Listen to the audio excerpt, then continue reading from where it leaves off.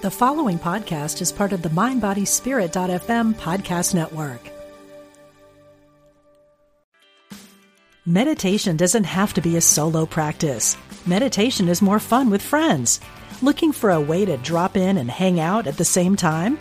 Join us online at Omega Institute for a meditation party with self-proclaimed meditation nerds Dan Harris, host of the 10% Happier podcast, Sebene Selassie, and Jeff Warren. This 3-day retreat will stream live from Omega's Hudson Valley campus May 17th to 19th. Don't miss the party. Reserve your spot at eomega.org/party today.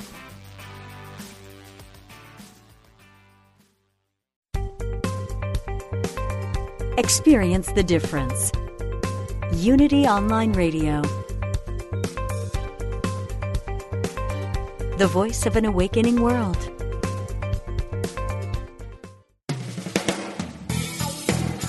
Welcome to Truth Transforms. Join in for spiritually enlightening discussion and the practical application of new thought principles. Here's your host, Reverend Galen McDowell. Welcome to Truth Transforms. I'm your host, Galen McDowell, and I'm the Executive Minister, Senior Assistant Minister, and Director of the Johnnie Colemon Institute at Christ Universal Temple in Chicago, Illinois, where the Reverend Dr. Derek B. Wells is the Senior Minister and the Reverend Dr. Johnnie Colemon is the founder. Today I have a very special guest. All my guests are special, but yet again, a very special guest who I consider, and many around the world consider, an absolute scholar in the New Thought movement and in the Unity movement, the Reverend Dr. Paul Hasselbeck. How are you doing there, Paul? Hey there, Galen. Is that me you're talking about? That's you. You're the scholar. Thank you for that warm introduction. No I don't think of myself that way, but I guess that's probably a good thing. Well, yeah, let other people give you your flowers, and you have all the time in the world to give yourself your own flowers. Let us give you some flowers sometimes, because I believe in acknowledging the great work you have done in the New Thought movement, in the Unity movement, and helping people understand the principles that we espoused. And as I've said to you before, and when you were on the show the previous time, you also are pushing the conversation forward, which I think is important, because, sometimes in religion and in life, we only look backwards. We don't look forward, instead of allowing the past to inform us so we can come up with new creative ways to recognize how divine mind is working through us and continuing to unfold in us. Sometimes we just say, okay, somebody else's revelation is it, and we don't need to have any more conversations. And I consider you one of the main people who continue to push the conversation of unity, New Thought, Christian metaphysics, and metaphysics in general forward. So I appreciate the work you do, and I just want to make sure that I just publicly acknowledge it. Well, thank you, and I think it's important we question those answers that our founders came up with. They might have been answers appropriate for their time, but maybe not for our time. And look, if Jesus is a role model, if Charles Fillmore is a role model, if Myrtle Fillmore is a role model, what did they model? They modeled questioning other people's answers. So Myrtle and Charles weren't Christian scientists, were they? And No. and that was the basis of their study. And so they questioned those answers, and they came up with their own answers for their time. And that's what I think we are called to do. So what I say is I can share with you Charles Fillmore's opinion. I can share with you the opinion from A Course in Miracles. And friends, there's a third opinion in the mix, and that's Paul Hasselbeck's. Yes. I believe you were friends with the Reverend Dr. Mary Tumpkin. I didn't know her well. I just met her, is all I can claim.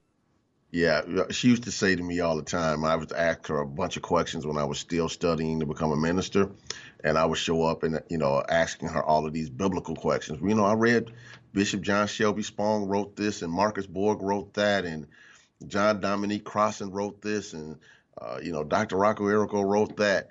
And she would say, okay, now what do you think, Galen? And I always remember that because I never allow myself just to rest with, okay, somebody said this.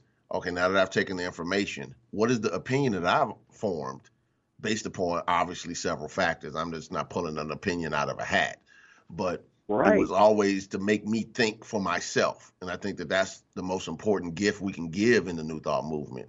Can you learn how to think for yourself? Agreed. Yes. So Paul, today we're going to talk about a book that you co-wrote with William M. Heller called Unity and A Course in Miracles.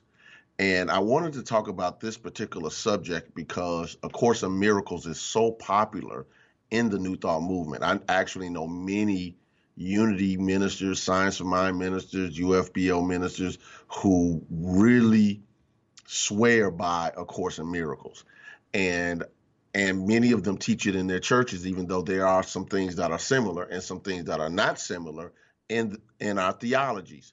So I wanted to have this conversation with you because once I discovered this book many years ago, when I ain't gonna say super many years ago, you wrote it like 4 or 5 years ago, but I bought it as soon as it came out. Thank you.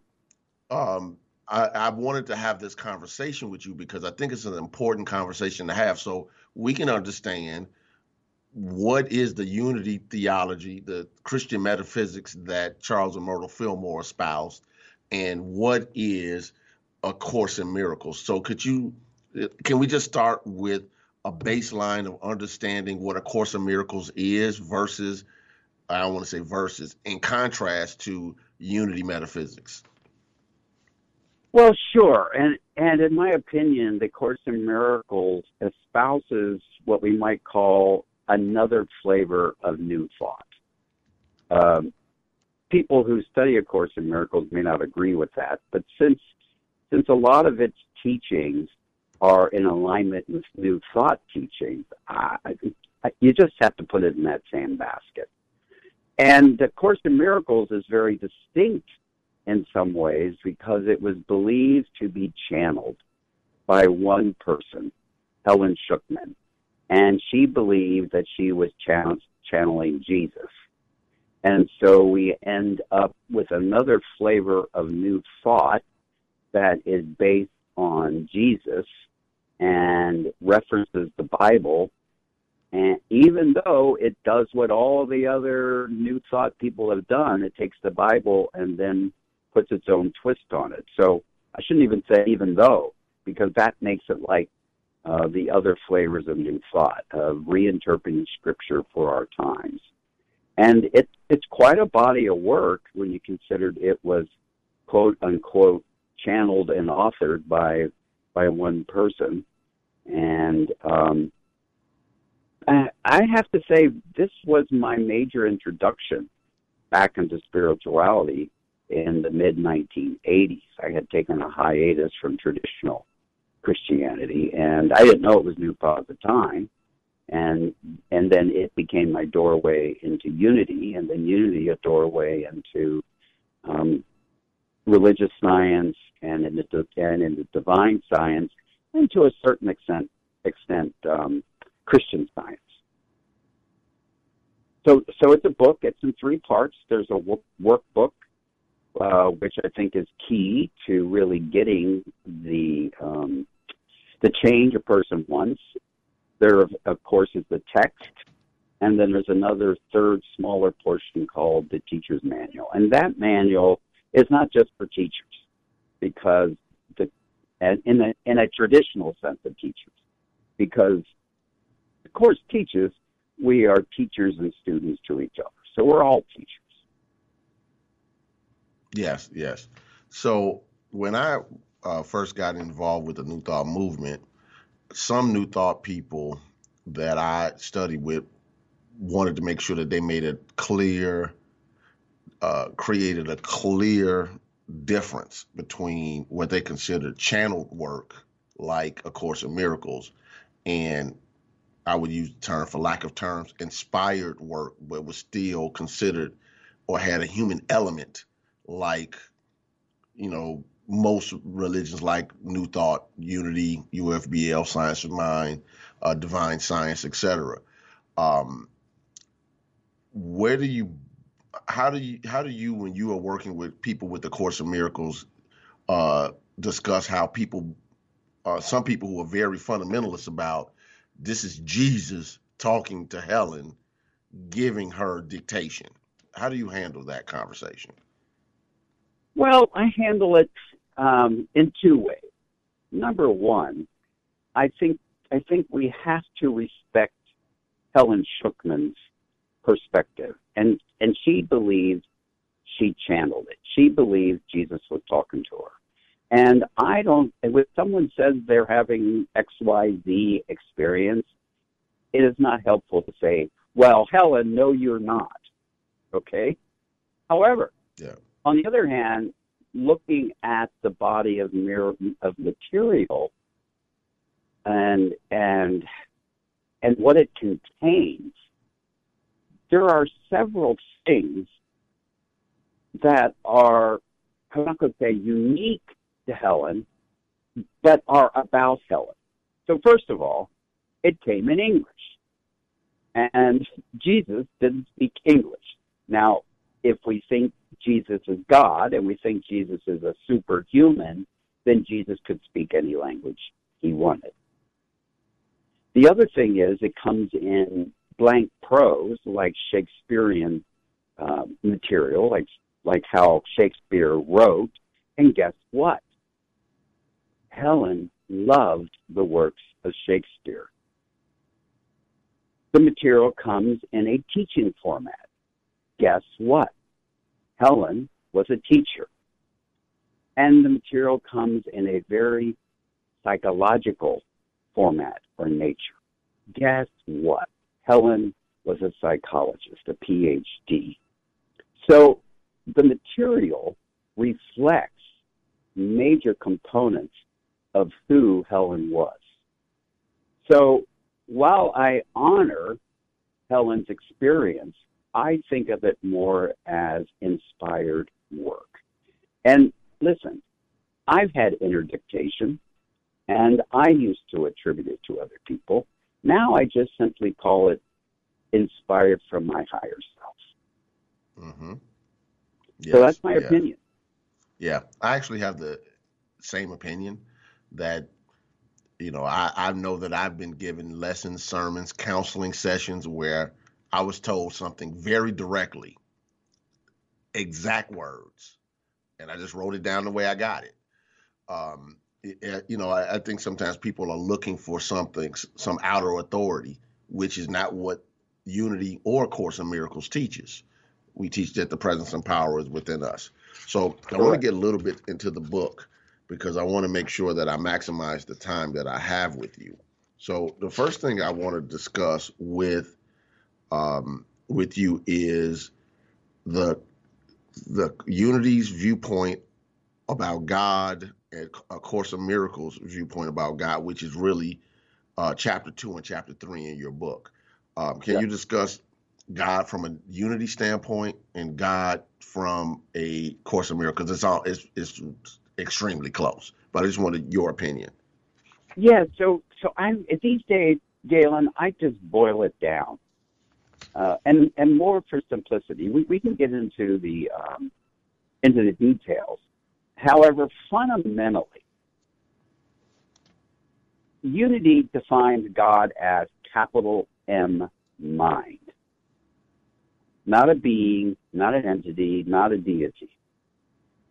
And the Course in Miracles does exactly the same thing. It says, God is mind.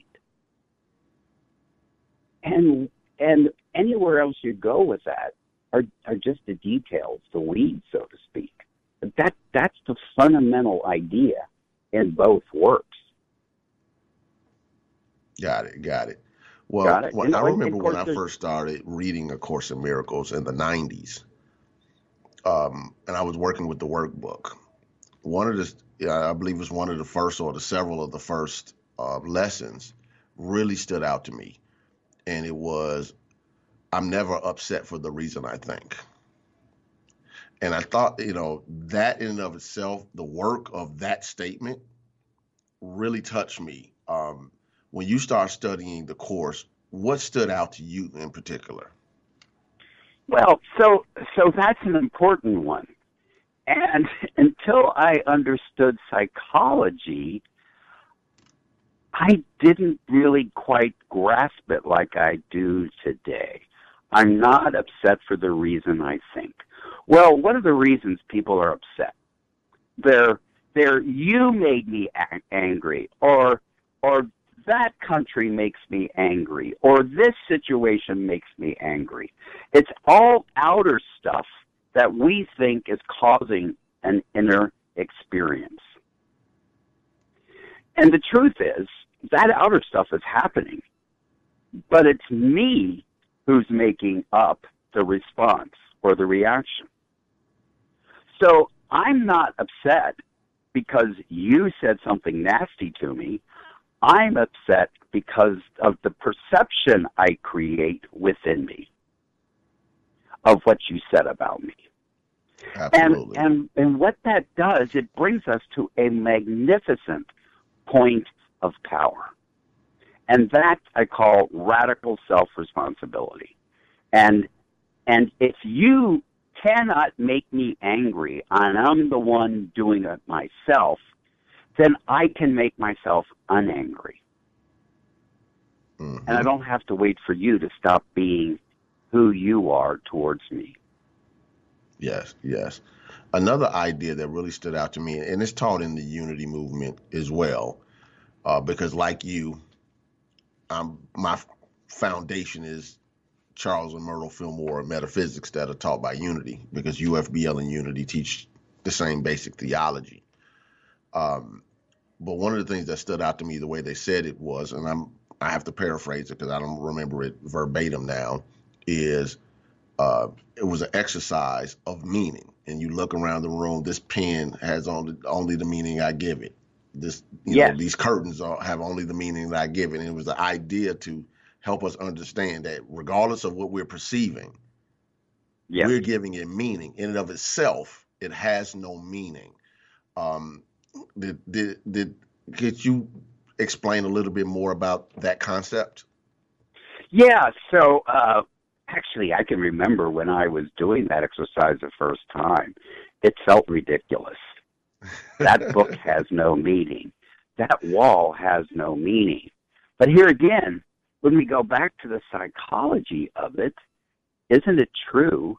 We give everything a meaning. We are meaning makers. We are creators. We're creating meanings of everything. And one of the biggest teachings is related to the same thing, which is the world you see is not the real world. Well, a lot of time that's taken that the physical world doesn't exist. And look, there are places in A Course in Miracles that pretty much say that. But the world I see is not the world as it is.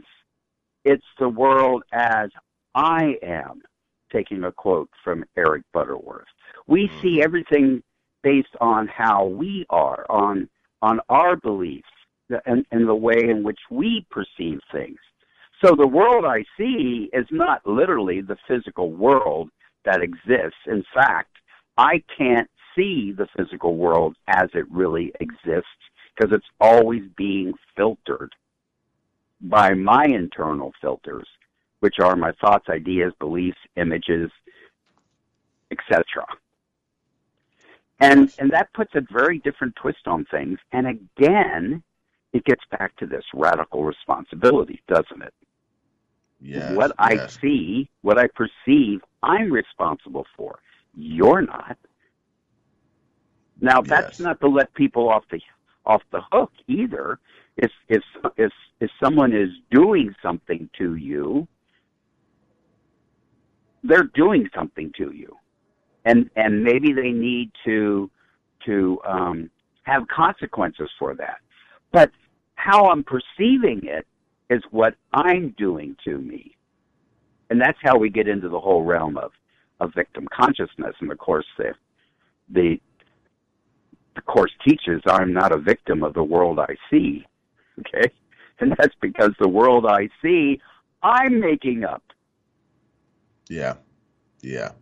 Often when, many years ago when I first started teaching at Christ Universal Temple in the Institute, and I would talk to people about the Garden of Eden story, and I would say, okay, Adam is the thinker. The Lord God brings all of the animals and says, whatever you name it, that's what it is. Whatever name or nature you give a thing, that's what it is to you. And just, and I think that, those ideas correspond in Unity and in A Course in Miracles, because I think it makes a difference. One of the things that I do want to ask you about, and I just want a reminder that we have a break in probably about 6 minutes, is the concept of the ego as taught in the Course in Miracles, because the ego is brought up a lot. Could you explain how the Course in Miracles deals with the ego, maybe in contrast to how Unity teaches sense consciousness, for instance? Yeah, I can do that. So first of all, what we wrote in the book about the ego with my co-author, Reverend Bill Heller, what was probably the most difficult material for us to write together as a team, because we had some contrasting views. So in A Course in Miracles, the vast majority of the material is about how bad the ego is. But there are a couple places, and I wish I'd looked them up, and I didn't. There are a couple places that indicate that the ego really isn't all bad. But it comes off from A Course in Miracles and from many teachings that the ego is our enemy and we're supposed to eradicate it. I am relieved to say Charles Fillmore was, I just would call it more enlightened than most, because he recognized the ego, or the personality is a synonym for that, has both the good, the bad, and the ugly. And the bad stuff he calls the adverse ego. So what's the adverse ego? The adverse ego is a bag of beliefs that fundamentally lead us away from the awareness of our innate divinity. Mm-hmm. But that isn't all the ego is. And how does it get that way? Well, this is a connection to sense consciousness. So let's talk about sense consciousness. First of all, what is consciousness? Consciousness is made up of three components. It's made up of awareness, it's made up of arousal, or the ability to take action, and it's made up of motivation. And those three things are fundamental when we talk about consciousness. And I'm getting this from hard science. So if we do sense consciousness, then what is that? It's awareness based on what our senses are telling us. Well, what our senses are telling us is just data coming in, and then what happens? We're back to, we create a perception of that data coming in, and we lead ourselves astray, because until we wake up, we're not aware that we are the meaning makers. Yes. And so that ego, our belief system that's negative, is based on a negative interpretation of that data. But Charles said the ego is the I, and because of its divinity, it can make and remake itself as it wills. That is a fundamental distinction. And that's where I get the idea that we are fully divine and fully human, where our humanity is made up of our personality or our ego plus our bodies. Yes. There you go. That makes great sense. That makes great sense. We have a couple of minutes before we have to take our break, so I want to make sure that people, if you want to call in after the break, you can. The number is 816-251-3555, 816-251-3555. I'm talking to the Reverend Dr. Paul Hesselbeck, the co-author of Unity and A Course in Miracles. We're discussing the similarities and the differences in Unity and A Course in Miracles. If you have ever had questions about A Course in Miracles, and I'm not going to say you're going to get the answer, because nobody has the answer, but if you want some insight, I think that this will be a great opportunity to make sure that you get this information. Paul, could you let people know where they can get the book and how they can get in contact with you as well? Okay, so you can get in contact with me through my email address, alberthasselbeck@gmail.com. alberthasselbeck@gmail.com. And you can find the book on Amazon. It's both available in paperback and digital. And I believe Unity is carrying it, but I haven't gotten an order from them for a while, so I'm thinking maybe they're not. But Amazon's the quickest and easiest way. Okay, beautiful, beautiful. I'm going to do a quick commercial before for this last minute before we go to break. Just want to remind you that you can touch base with Christ Universal Temple at our website, which is cutemple.org. The letters CU, the word temple together.org. We're having an outdoor service. We're in service 3 days. Well, this is the last outdoor service of the year, but we're in service,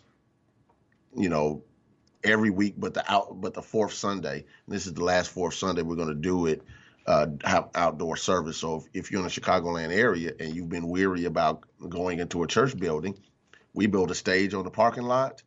We're going to we're going to give you good music, good sermon. I'm one of the people who will be teaching that day or preaching that day. Prayer, music, everything you normally would get. Just pull your cars up, pull your lawn chairs out.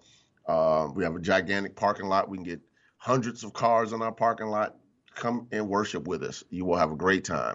I want to remind you about our Facebook Live lessons, which we have on our page, Christ Universal Temple. And I want to remind you that you can watch our live stream of our service every Sunday on YouTube on our YouTube page, CU Temple, or on our Facebook page, Christ Universal Temple. We'll be right back with Truth Transforms.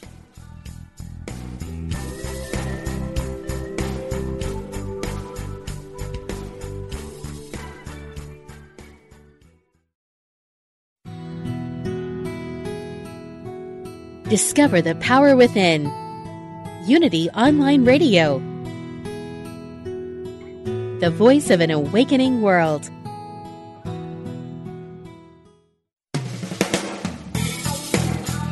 Welcome back to Truth Transforms with your host, Reverend Galen McDowell.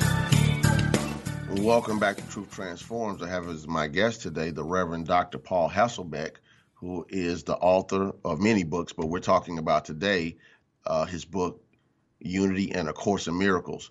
And before we get back into get to some new points, Paul, you said you wanted to share a little bit of extra clarity on one of the points that you mentioned earlier. Yes. So I always like to refer people to quotes, especially if I know I didn't quote it exactly right, but I had the content right. So the definition of the ego is found in the Revealing Word, one of the compilations of materials accredited to Charles Fillmore. So you just get the Revealing Word. It's like a dictionary. You look up ego. And by the way, right after the entry for the ego is the definition for the adverse ego. And then there's a third definition, ego, spiritual ego, which is essentially our divinity, the true self, the I am, all those jargon words we have within Unity. I also wanted to share a few things. First of all, I have a weekly blog where Unity has given me permission to rewrite the Sunday's Daily Word into more absolute language, and you can find that at paulhasselbeck.com, which is my website, paulhasselbeck.com. And it's a free subscription. I send it out usually on Monday, sometimes as late as Wednesday. Then I have my podcast, which I co-host with the Reverend Doctors Bill and Cher Holton. We call it we are having a discussion around the virtual kitchen table, and that's at metaphysicalromp2.com, metaphysicalromp2.com. And finally, you asked me to share about what I'm currently working on. I'm working on a 10th book. It's called Use the Truth You Know, Unity's Laws and Rules of Mind, Unity's Laws and Rules of Mind. It's a companion book to Use the Truth You Know, Unity's Principles and Premises. And I got to tell you, when I decided to write these two books, I didn't know the tiger whose tail I was grabbing. But it's been a challenge, and it's been a growth process. And so I enjoy writing, but sometimes it's like swimming through Jell-O.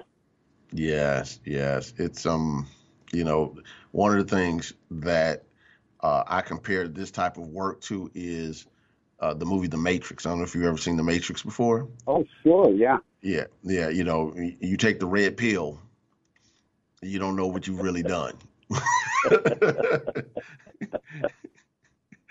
Well, so the analogy to that, another way to look at it, until we realize we are the meaning makers and that the world we see is not the real world because we are creating a perception of it, but we're blaming it on outside of ourselves, we have taken the red pill. Yeah. Because we're living in a misperception. Yeah. I actually think that The Matrix is one of the best metaphysical movies I've ever seen. I had to convince people initially, and I don't want to just sidetrack on The Matrix, but I remember when the movie came out, and I went to see it because I just thought it was going to be a good action movie. And then as I was watching it, my metaphysical thinking mind kicked in and said, well, wait a minute. This is more than meets the eye. Yes, indeed. Yes, indeed. Yeah. It's almost like for those who have the eyes to see, right? Yes. And I had to convince people to watch the movie because, I don't have a problem with action movies and, those type of movies where people are action and fighting and things, and kung fu and all of that stuff. But I do know that some people in religious circles don't like those movies. And I had to convince people, no, you need to watch this movie. Trust me. It's not what you think. This movie, and I said, and more importantly, nothing in this movie is more violent than some of the stuff you read in the book of Judges and Joshua in the Bible. But that's a different conversation for another day. Oh, my God. Oh, my friend. We are cut from the same cloth. And most people don't know that I wish I had the quote pulled up, but Charles Fillmore said, I think sometimes we have to quit quoting the Bible so much. Yeah. Now, that is a shocking statement to a lot of people. Yeah, without a doubt. So I want to get back into the book, the chapter in particular on chapter 9, which is Healing Consciousness, Establishing Wholeness. And I want to have a discussion around the term miracle, because Unity uses the term miracle, and then A Course in Miracles actually has miracle in the title. So what is the contrast between miracle is taught by Unity and miracle is taught by A Course in Miracles? Okay, so this is such an important question, Galen, because there's what it is on the face of it, and then there's what it is. In other words, if we look at how Course in Miracles defines a miracle, then is there something parallel in Unity? And that's exactly what happens. So in the Course in Miracles, a miracle is defined as a shift in perception.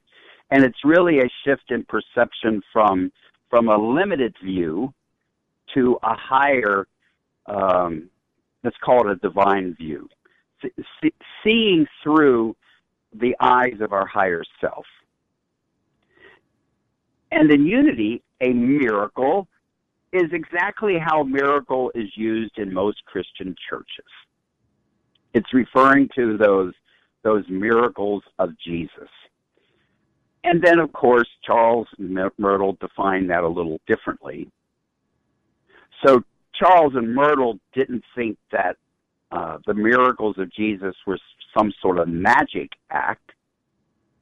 They believed Jesus was aware of principles and laws that we're not currently aware of. However, if we got aware of them, we could use them to do exactly what Jesus did. So, Course in Miracles is talking about a shift in perception when you use the word miracle, and Unity is talking about changing the water into wine. Jesus walking on the water. Jesus raising the dead, talking about those sorts of miracles.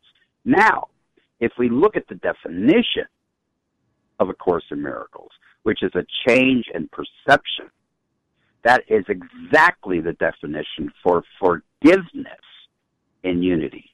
Because what is forgiveness in Unity? Well, so forgiveness is when I'm holding something against you, an unforgiveness against you, Galen, it's because of how I'm choosing to see you, my perception. The Galen I see is not the real Galen. It's a fig Newton of my imagination. And so in Unity, forgiveness is when we change that erroneous perception for a divine perception, seeing you as divine, focusing on your divinity and not on your humanity. And so both teachings have an identical teaching given different names.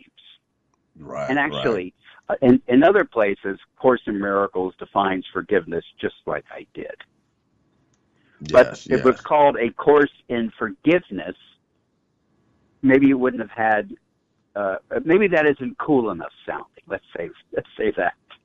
Oh yeah, without a doubt, and I don't think it would be as popular because once people start hearing about the word forgiveness, they automatically start to go to what I would call the preliminary early stages of forgiveness as it's taught. You know, people like they're letting people off the hook, or they're giving allowance to improper conduct. And as we teach it in our movement, you know, forgiveness is again changing your perception, changing the way you think about it. And I just and Paul, I use a funny example just to help people understand that forgiveness is choosing your own wholeness only. And I just tell them that forgiveness is the liquid plumber of the soul. Like you're clogging up, you're good. You are. Absolutely. So my definition of forgiveness is forgiveness happens within me when I'm willing to let go of everything I've added to your divinity. Yeah. And what I've added to your divinity are my misperceptions based on, guess what? We're back to sense consciousness. Yes. Now, I want to talk a little bit about the development of consciousness because Unity uses denials and affirmations, prayer, you know, affirmative prayer in particular, denials, affirmations, affirmative prayer, which is really affirmation, and you know, meditation, sitting in the silence as primary methods of practice. Can you talk about how that shows up in Unity in contrast to A Course in Miracles? Well, I think you just handled Unity in a really, really quick and easy, understandable way. So I'm going to let what you said stand. Okay. And so I'll talk about A Course in Miracles. So the Course in Miracles teaches about the importance of prayer. And the highest form of prayer found in a supplemental book, a supplemental publication called The Song of Prayer. The highest form of prayer is meditation. And the Course does also teach about meditation. Not a lot, but it's there. Now, when we get to the workbook is a master work of denials and affirmations. If you look at those summary statements at the beginning of every lesson, it's either an affirmation or a denial, and I can't remember, but probably both for some. Yes. So look, it makes sense. New Thought is basically, I call it, a a spiritual psychological philosophy or a spiritual philosophy. A Course in Miracles is a spiritual psychological philosophy. And so the tools have to be identical, pretty much. Now, why the?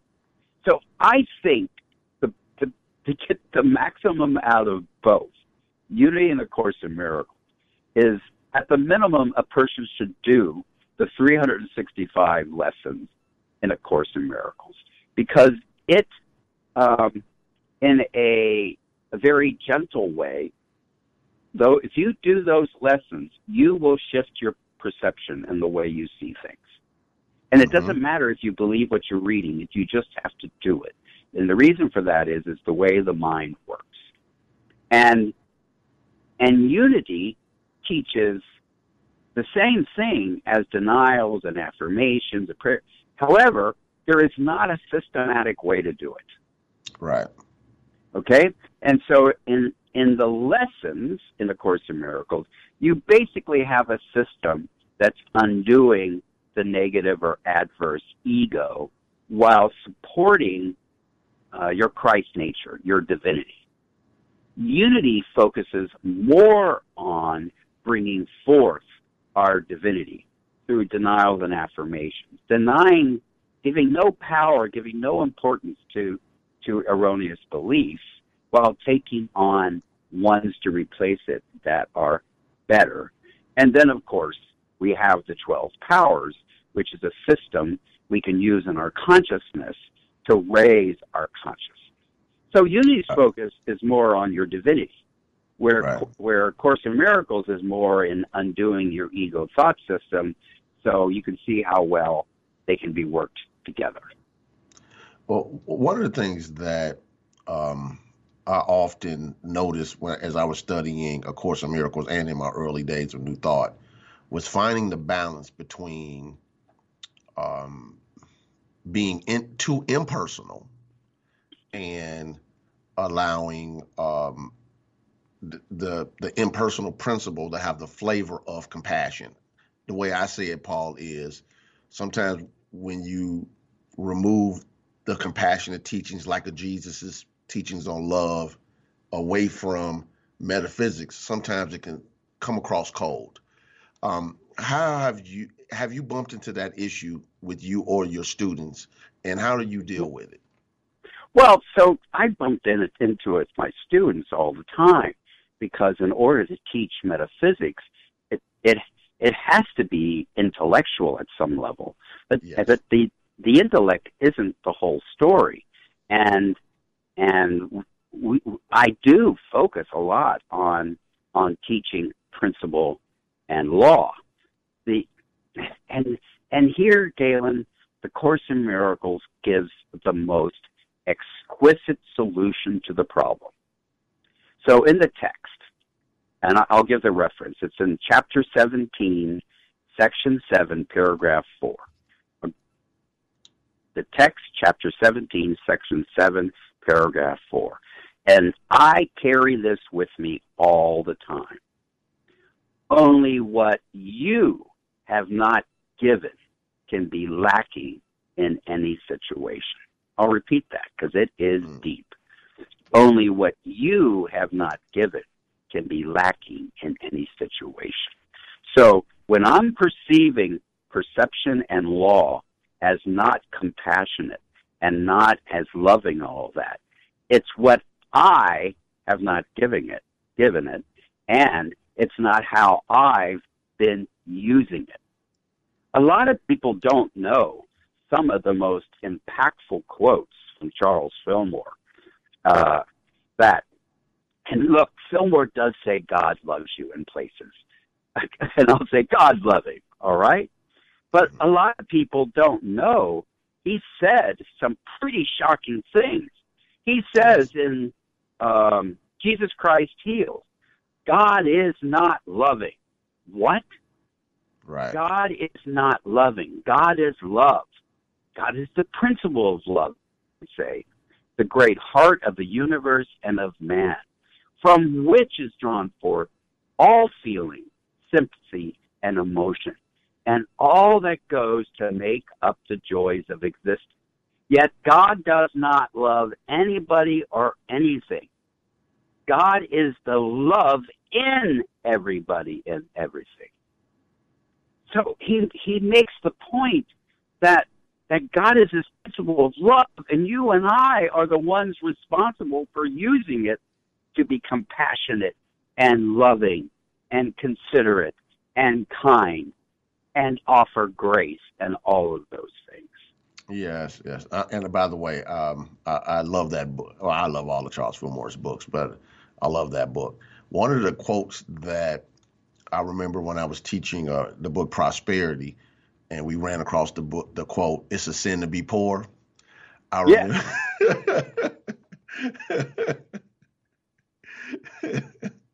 I'm laughing because that can trigger people. But his point was so proper. Go ahead, please. So I've wondered about that, and I've decided Charles did that to be in people's face. Yeah. Because how did Charles define sin? Right. As error. If he wrote that being poor is an error, it wouldn't have impacted people in the same way. And to get them questioning their unquestioned beliefs. It's an error to be poor in the sense that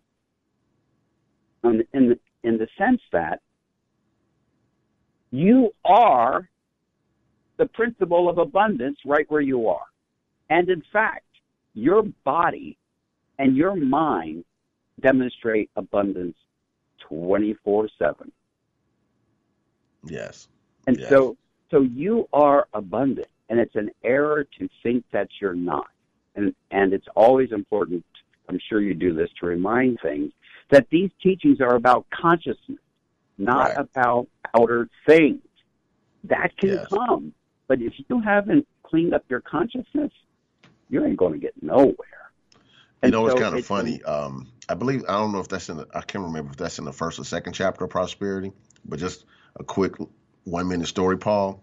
So I was on, sometimes you, as a preacher, you just watch other people in church services on TV just to see what they're teaching.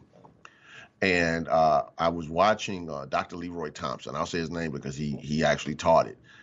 I was listening to him, and I'm realizing that I know every word he's saying, and I can anticipate it. So I ran downstairs to my office, got the book Prosperity, opened up the first chapter, and he was preaching the first chapter of the book Prosperity as if it was Holy Spirit revelation, word for word. I love that. That is really good. Well, you know what? I don't care how our teachings get out there. I care about them getting out there. And there is a wonderful quote, by the way, by Eric Butterworth.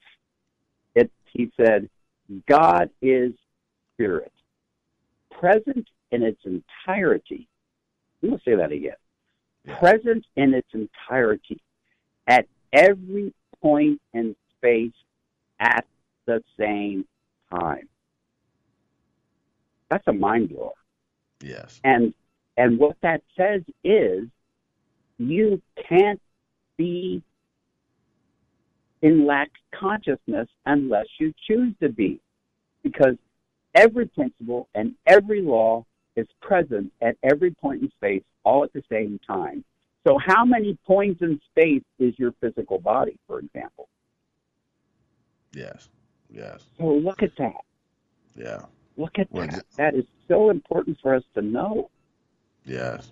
Well, even 50 trillion cells. If we just look at the body, not as how we perceive it, but it's 50. I call the body a colony of 50 trillion cells. Because say that again. I don't know what kind of scientific background you have. However, it is postulated. I mean, what you said is brilliant. Because thank you. What scientists believe is in the course of evolution, what the human body is, or any animal body, is really a group of separate critters that decided to work together. Mm-hmm. And here we are as this complex human being, which is really one big colony of colonies. Yes. Yes. Fascinating. Yes. It came to me one day in spirit as I was trying to teach spirit, soul, body, and I was just challenging the language that we traditionally use. And I just needed to come up with something different. And I said, okay, so I should start doing some research. And as I prayed about it, the idea came to me that the body is a colony of 50 trillion cells. Yeah. And it was like light bulb moment. And what directs this colony? Consciousness. Yes, but here's the clinker. This is where we need to upgrade our teaching. Yes. Because in Myrtle and Charles's time, in fact, all of our New Thought founders, it was believed that the mind impacts the body, that the body does not impact the mind. Now we know it's a two-way street. So I think of mind or consciousness and body as a unit. Yes. And we can learn how to use our body to have a better consciousness. Yes. Yes. So we're going to have to do another show just on this conversation. So I'll be talking to you. I'll send you a text later today because we have 2 minutes left. But we're going to have to just have a conversation just around this subject, because these are the type of conversations I like to have, but I can't have them with everybody. You know, you show up at the family reunion and you start talking about these type of things. People start looking at you weird. So So let me just share another one of my favorite quotes, which might help people. And this has really helped me as a gay man and as a man who was infected with AIDS in 1987 when everyone was dying. Look, I'm still here. But this is an important quote. In my defenselessness, my safety lies. In my defenselessness, my safety lies. Now, I say it today, in my vulnerability, my safety lies. So as long as I was guarded and defensive about being a gay man, I was living in fear. And as long as I was guarded and defensive about HIV and didn't want anyone to know it, I was living in fear. I had to watch my mind. I had to watch what I said because I didn't want people to know. And I decided from this quote that I was going to be defenseless about it. And if people rejected me because of it, I'm cool with that. But I wanted the people that I love, that love me, to know me, not a Fig Newton of my imagination that I'm trying to project onto them. Beautiful, beautiful. You know, Paul wrote, the other Paul, my grace is sufficient. So when I talk about the other Paul, I say, he's the real Paul, I'm the faux Paul. Well, we have about 30 seconds left. Could you give people just the website one more time to be able to get in contact you and get the book? Okay, so my website is paulhasselbeck.com, and you can get to me directly at alberthasselbeck@gmail.com.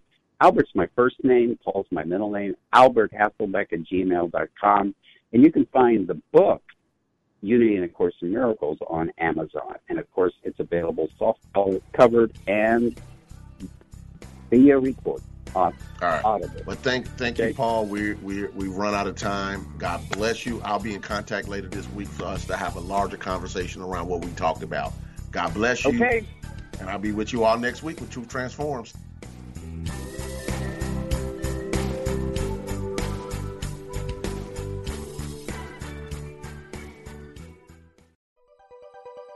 Thanks for listening. This is Unity Online Radio, the voice of an awakening world.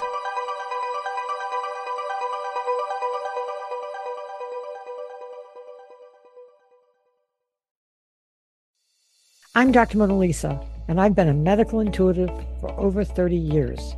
Let me help you find new ways to heal physical and emotional problems. Be a part of my Healthy Living Intuitively podcast studio audience every week. Follow me on Facebook, Dr. Mona Lisa fan page, and Instagram, Dr. Mona Lisa 1, to get that information. I answer audience questions, and you can learn from people calling in that might be dealing with the same things that you are. Follow Healthy Living Intuitively, part of the MindBodySpirit.fm podcast network, and wherever you get your podcasts.